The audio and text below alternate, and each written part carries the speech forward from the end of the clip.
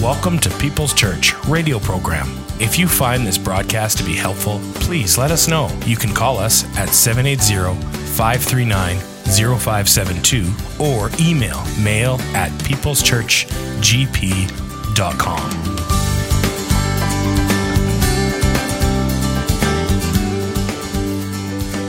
I want to start this message off with a scripture that Pastor Nelson spoke towards the end of his message last week. It's the first half of Ephesians 3:20, and it says this: God is able to do far more than we could ever ask or imagine. As you can see by the title of this morning's message, if you look at your little pamphlet, your outline, this verse is certainly applicable for all of us because we've all made decisions, right, in life? Some of them pretty poor. And all these decisions have led us to where we are this very moment today. Some of these poor decisions have led to circumstances that have hurt us or others, or gotten us really stuck in some areas where no matter what we try, we just can't seem to make headway. Last week, we learned that it is possible to begin to take back the ground that we may have lost in life, as long as we begin building on the right things. As long as we build on hope and not hurt. As long as we trust God and remember that nothing is impossible for Him when we trust. And of course, this is called faith. We learned that a life worth living always begins with a dream. And that as we journey, there will be many dreams that come our way. But the only ones that truly matter are the ones that God has put in us. Any dreams apart from the ones God has for you are temporary, and lead to emptiness. God's dreams have eternal implications. They don't end here on earth when we do. They go on eternally, and God promises, those who are faithful with little, little will be given. But to those who have been faithful with much, much will be given. You may not have all the details or a roadmap as to how these dreams are going to be fulfilled, but it will be really easy to identify them by asking yourself these three questions. Number one, where do I need growth? Where do I need growth in my life? Number two, where do I need to make a change? And number three, how does God fit into the first two questions? Where do I need growth? Where do I need to make a change? And how does God fit in? Here are some examples. Are there some relationships in my life that I could be more godly in? Are there any toxic relationships that I might need to place boundaries around or cut off? Is there a relationship in my life that needs cleansing or restoration? Is there something that's got a hold of me that I need to break free from? Where can I be more obedient to God? What disciplines in my life are out of whack? How can I get myself out of financial debt? Where do I need to seek God's will for my life? Or am I treating others as God would have me treat them? Now the list can go on and on and on, but you get the point. Wherever you need growth or change, that's the potential beginning point for restoring a dream. Now, obviously, you can identify any of these areas in life where you need to change. And if you were able to, you would have made the change already, correct? Like if there's an area that I want to change, if I could have, I would have changed it, right? But we learn because of our broken state, we can't do it on our own. We can think about it. We can talk about it. Heck, we can even attempt it. But it won't work. We don't have the right stuff inside of us. We must allow God to change us before we can make those changes. As impossible as this may seem to us, again, God is able to do far more than we could ever ask or imagine. Impossible is a word tied to our humanness. It has no meaning to God. So if you've got some dreams that seem dead, you buried them a long time ago, guess what? Not impossible for God. If God can resurrect a person from the dead, he can surely resurrect their dreams from the dead. Now this morning we're going to look at something that can really be a hindrance to taking back the ground we may have lost and reclaiming those dreams. And that something is your past. We all have a past, correct? We've all made decisions in our past, correct? Many good, as I said earlier, also many bad. I've grown tired of hearing this phrase lately. We're all in the same. How many times have we heard that over the last 3 years? It truly does actually apply here, though. We've all blown it in our past in so many different ways. We're all in the same boat. James chapter 3, verse 2 says, we all stumble in many ways. Ecclesiastes 7:20 says there's not a single person in all the earth who's always good and never sins. And Romans chapter 3, verse 23 says all of us have sinned, everyone falls short of God's glorious ideal. In other words, we all fall short of God's original dream for our life. And we're going to leave it there.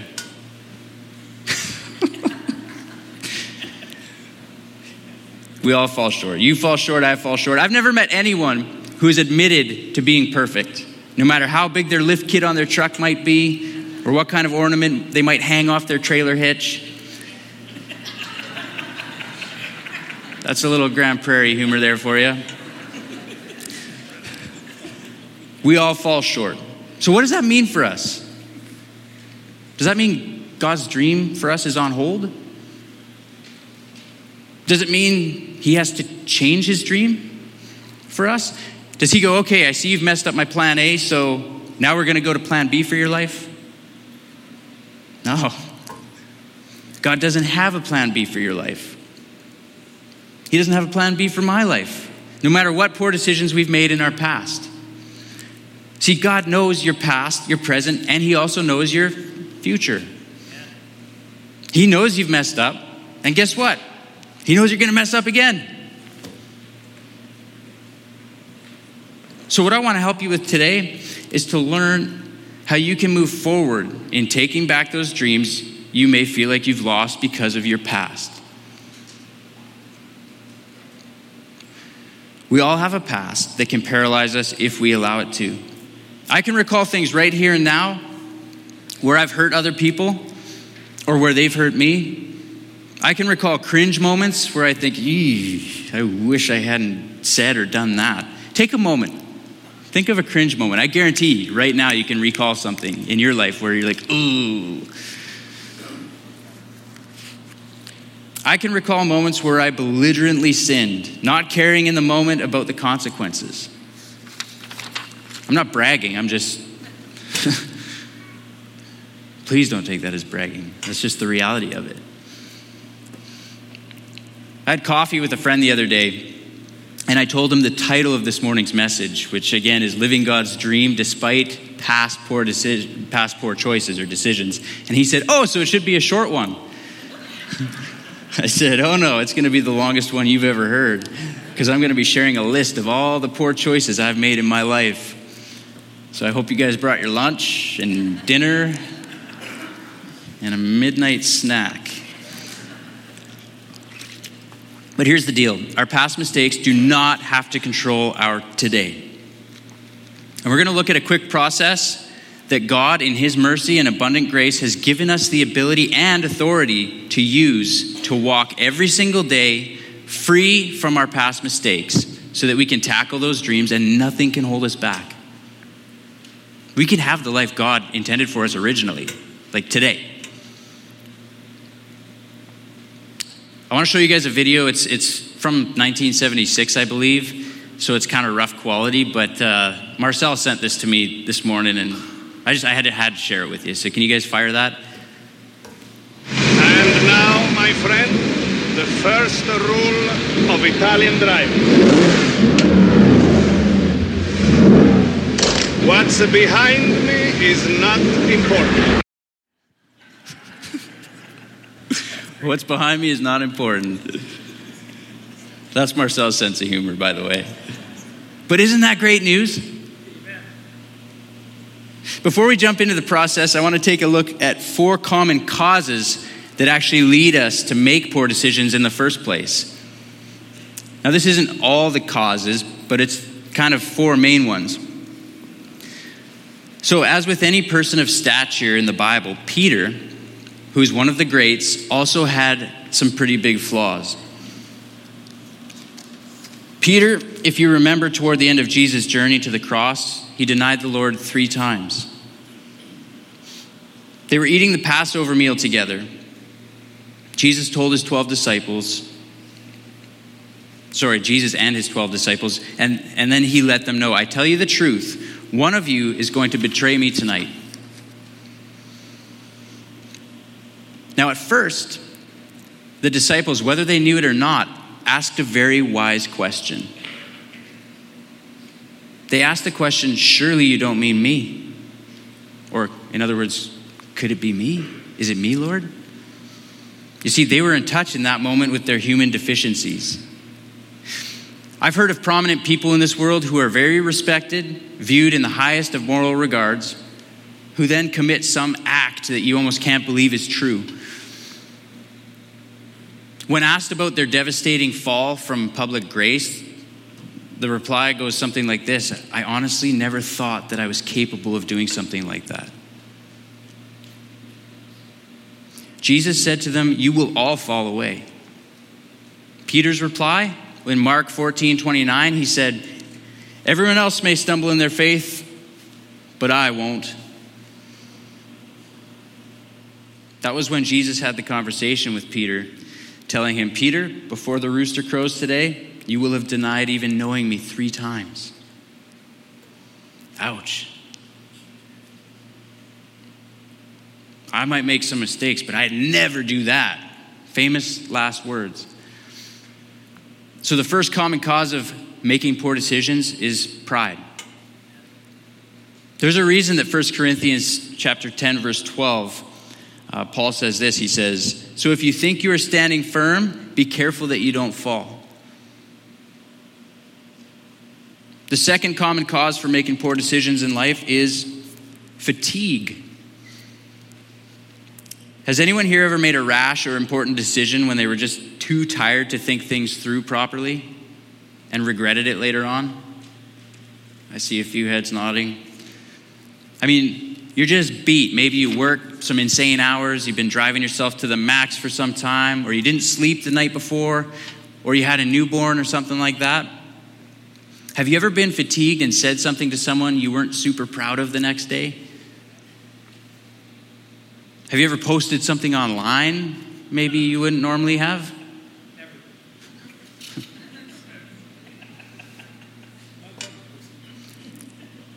Jesus was in the Garden of Gethsemane, praying through the torture and the crucifixion that he was going to endure the next day. And he asked his 3 closest disciples to simply come and be with him. Just to be there. Not to pray with him or anything, but just to be with him. They fell asleep as the Lord, who is going to do the work to save their very souls for all eternity, simply just wanted them to be with him. They fell asleep. He even questioned them in Mark 14:37. Could you not stay awake with me for just 1 hour? Fatigue. Another common cause of poor decision making is fear of disapproval. After Jesus was arrested and the mob was leading him away, all the disciples, including Peter, had scattered. And then in Mark chapter 14, verse 54, it says, Peter followed Jesus at a distance. Are you following Jesus at a distance? Do you ever find yourself saying, okay, Lord, I'll give you this and this and this part of my life, but this over here, I'm going to stay in control of. I can't give this one up. This one's got to stay with me. I'm not ready to trust you just yet.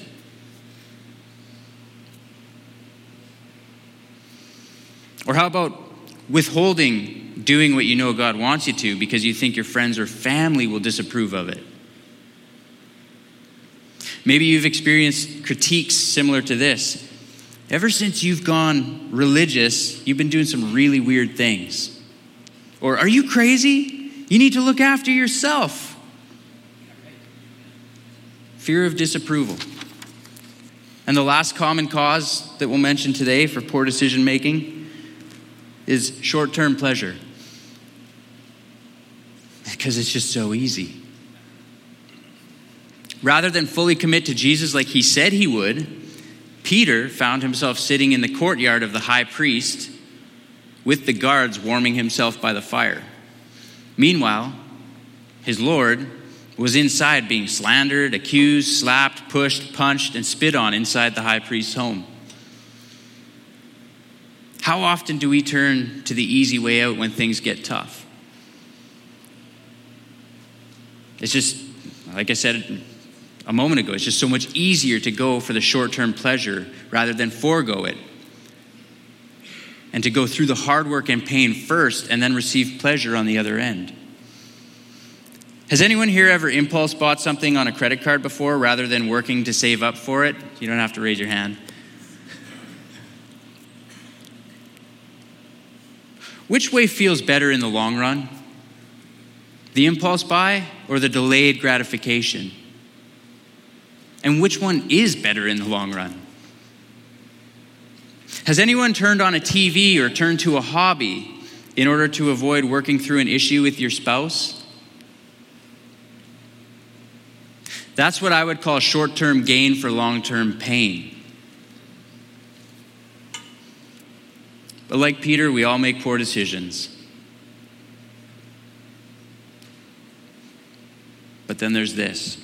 Listen to what Jesus said to him in Luke 22, verse 31 and 32. He says, Simon Peter, Satan has asked to test you, but I have prayed for you that your faith will not fail.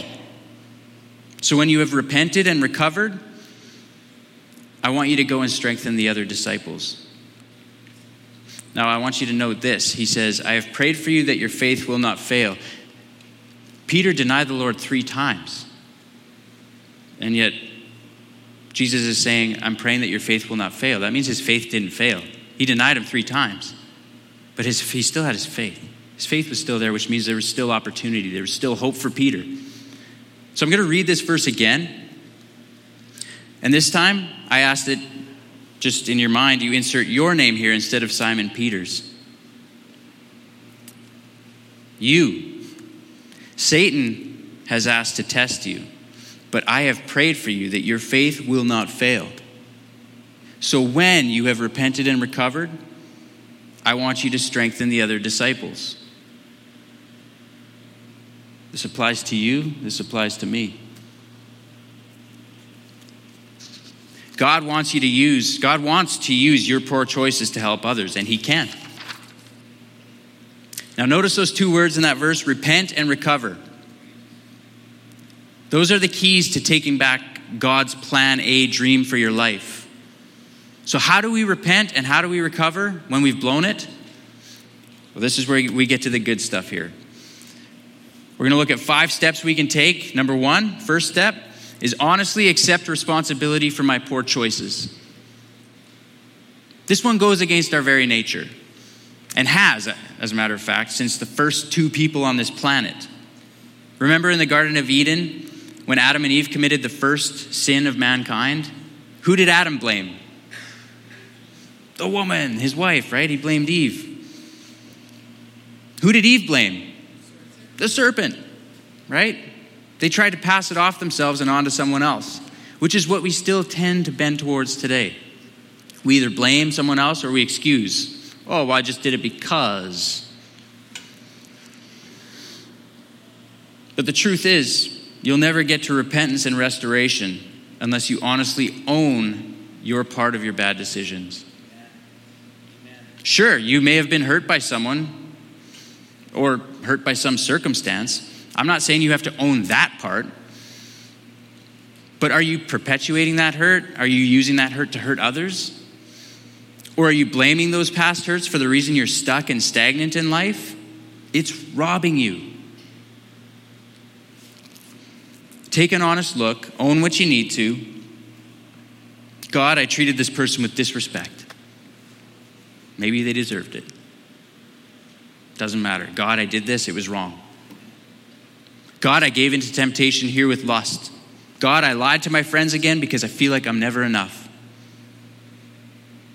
Whatever it is, just call it what it is. Own it. Then the second step, number 2, humbly ask for God's mercy and forgiveness. One of the best examples we have for doing this is when King David poured his heart out to God in Psalm 51. We're going to read verse 1 through 3, as well as verse 6 and 10. Now, David performed this prayer after he had slept with another man's wife, gotten her pregnant, and then had the husband killed so that no one would find out. Okay, so keep that in mind as we go here. He says this, "Have mercy on me, O God, because of your unfailing love. In your great compassion, please wipe out the stain of all my wrongdoing. Wash away all my guilt and cleanse me from my sins. For I am haunted by my failures, and I can't forget the evil things I've done." It's the past, right? "I know you love complete honesty from my heart, so help me to see what's deep inside me. Then create a new, pure heart in me and renew my spirit with the right desires and restore the joy of your salvation. Then I'll help bring others back to you too." Notice at the end, David vows to bring others back to God once he is restored. Remember when Jesus told Peter to strengthen the other disciples once he had repented and been restored? We have a part to play. Interesting. So you can actually go ahead and pray exactly what David did if you're looking to humbly ask for God's mercy and forgiveness. You can borrow it word for word if you want. Obviously, you just mean it from your own heart and from your own particular context. And watch what God does. The natural next step here is I gratefully accept God's amazing grace. If you want a little litmus test to know if you're truly being humble, then you're grateful. If you're grateful, then you're being humble. If you're not grateful, you're not being humble. It's that simple. If you're not grateful for what God has done in your life, you need to have a look. You need to revisit that humility. Now here, let me show you a few reasons why you and I can be grateful today. Ephesians 1:7 says, "Christ sacrificed his life's blood on the cross to set us free," which means that all our sins are now forgiven. God did this because of his generous grace to us. Romans 8 verse 1 says, "So now there is no condemnation for those who belong to Christ Jesus." Ladies and gentlemen, we cannot earn it. We don't deserve it. We deserve the exact opposite, actually, and worse. And yet, here it is, a free gift for you and I to live 100% free from sin with zero condemnation simply because God is good and he wanted to offer it to us. That is amazing grace. You say, "But Brent, you have no idea what I've done. There's no way God could love me. There's no way he'd take me back." Oh yeah? Have you committed worse crimes than David? Adultery, deceit, murder? Well, maybe you have. But it still doesn't disqualify you from his grace, and it doesn't invalidate God's dream for you, and here's why. 3 quick points on this. Jesus already paid for my sins. He already paid for your sins. But again, Brent, you don't know the half of what I've done. No, I don't. But he does. There are no surprises here for God. The Bible says in Psalm 193, he knew you before you were even born, that all your days were numbered and written in his book. He knew every good decision. He knew every poor decision. He knew every evil decision, every single sin. He knew all of this before you were around. And yet, because of his love and compassion, mercy and grace, here you are. Still breathing, listening to a man talk about the grace of God who is no more deserving of it than you are.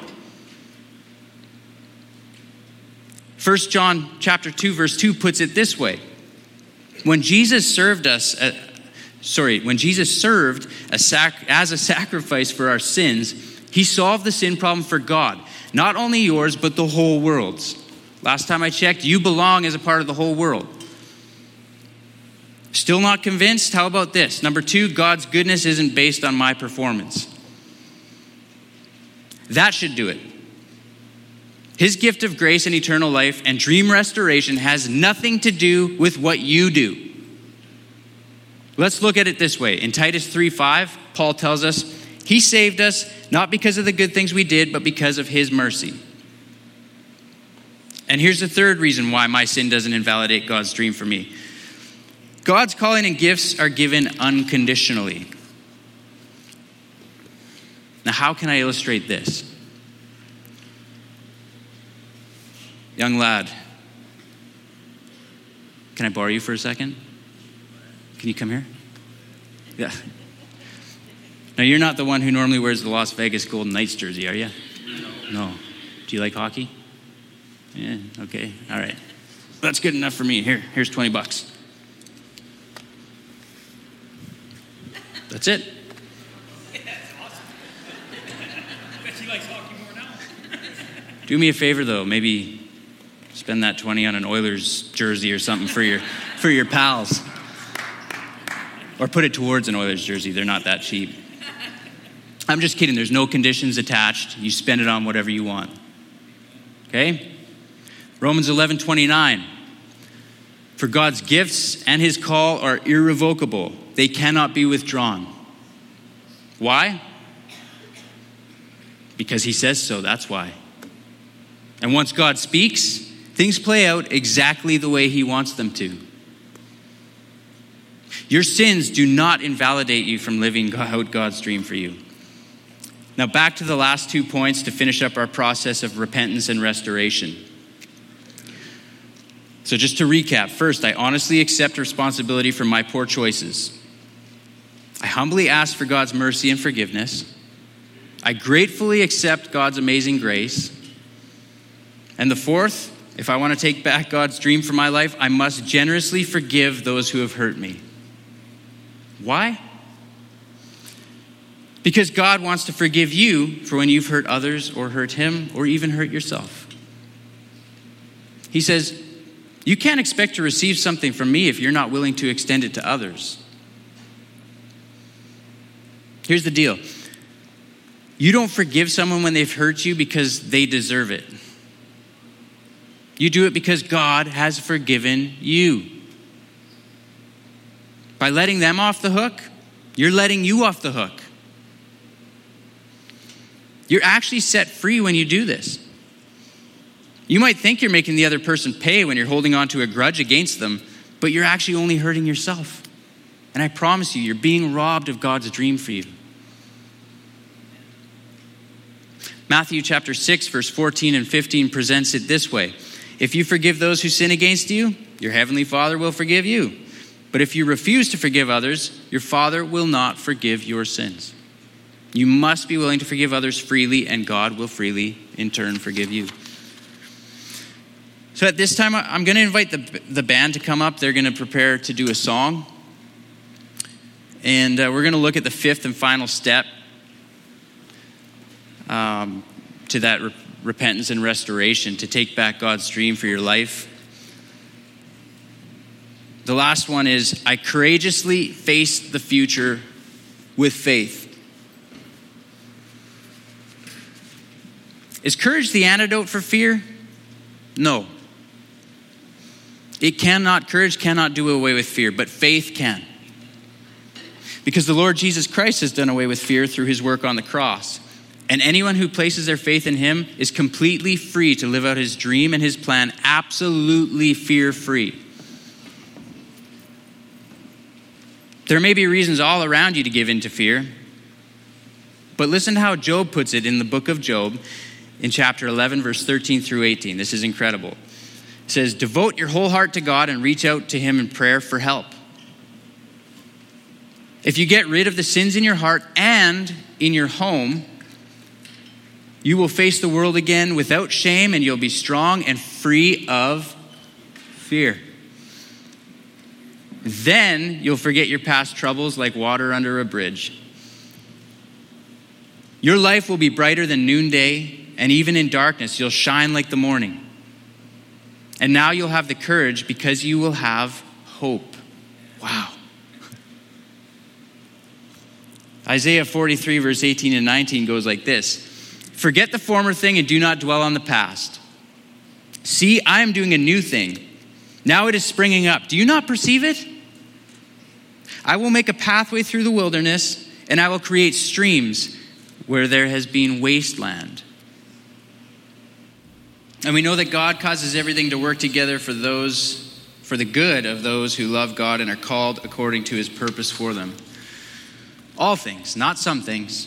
He works the good, the bad, and the ugly in our story. And if we allow him to lead our lives and our dreams, like the verse in Isaiah I just read before the song said, he will create streams where there has been wasteland. We will become the light to those around us that they so desperately need us to be. All because we're free to take back and flesh out God's big dreams for our lives, despite our past poor decisions. Let's bow our heads in prayer. If you're here today, you've never received Jesus Christ to be your personal Lord and Savior, then I want to tell you, you're missing out on a big dream. You're missing out on the big picture. As human beings, we're only capable of tiny dreams, temporary dreams. That when our life here ends, so do our dreams. They end with us. But with God, nothing ends. God has eternity for you, planned for you. And he has eternity planned for the dreams that he's put in you. So if you want to take a step in faith here this morning, that's all it is. It's a faith step. Maybe you've been on the fence for a while. Maybe God's been drawing you closer to him. But it's time to dream big. And you can borrow this prayer just in the quietness of your own heart. You can borrow these words from me. You can say something like this: Lord Jesus, today I'm receiving the big dream, the eternal dream, Lord. I'm putting my faith in you. I'm putting my trust in you. I'm putting it all in as best as I know how. I'm making the choice to believe that you died for me on the cross in my place. And now, Lord, I confess that I'm a sinner, and I trust that you can forgive me for these sins. So come into my heart, cleanse me, come into my life, show me how to live, show me how to dream, Lord. I want to be a part of something bigger than myself. Thank you, Jesus. In your name I pray. Amen. Now let's pray for all of us in this room. Anyone watching online, you can pray along with me. Lord, we thank you that our past poor choices don't define us. But you also don't want us to throw them away. You want to use them to benefit others. You want our hurts and weaknesses and utter failures to be used to strengthen those around us, to bring others to you. Because the truth is, we sure don't relate to people's strengths in the way we relate to people's weaknesses. And I believe this is what you mean in your word when you say, in your weakness, my strength is made perfect. When we take our dreams back despite our poor decisions because you are with us, we're able to have a massive impact for good and for your glory in this world. So we thank you, Jesus. We love you. We praise you this morning in your name. And all God's people said, Amen. I want you to leave encouraged this morning. Take back God's plan A for your life. Have a great week.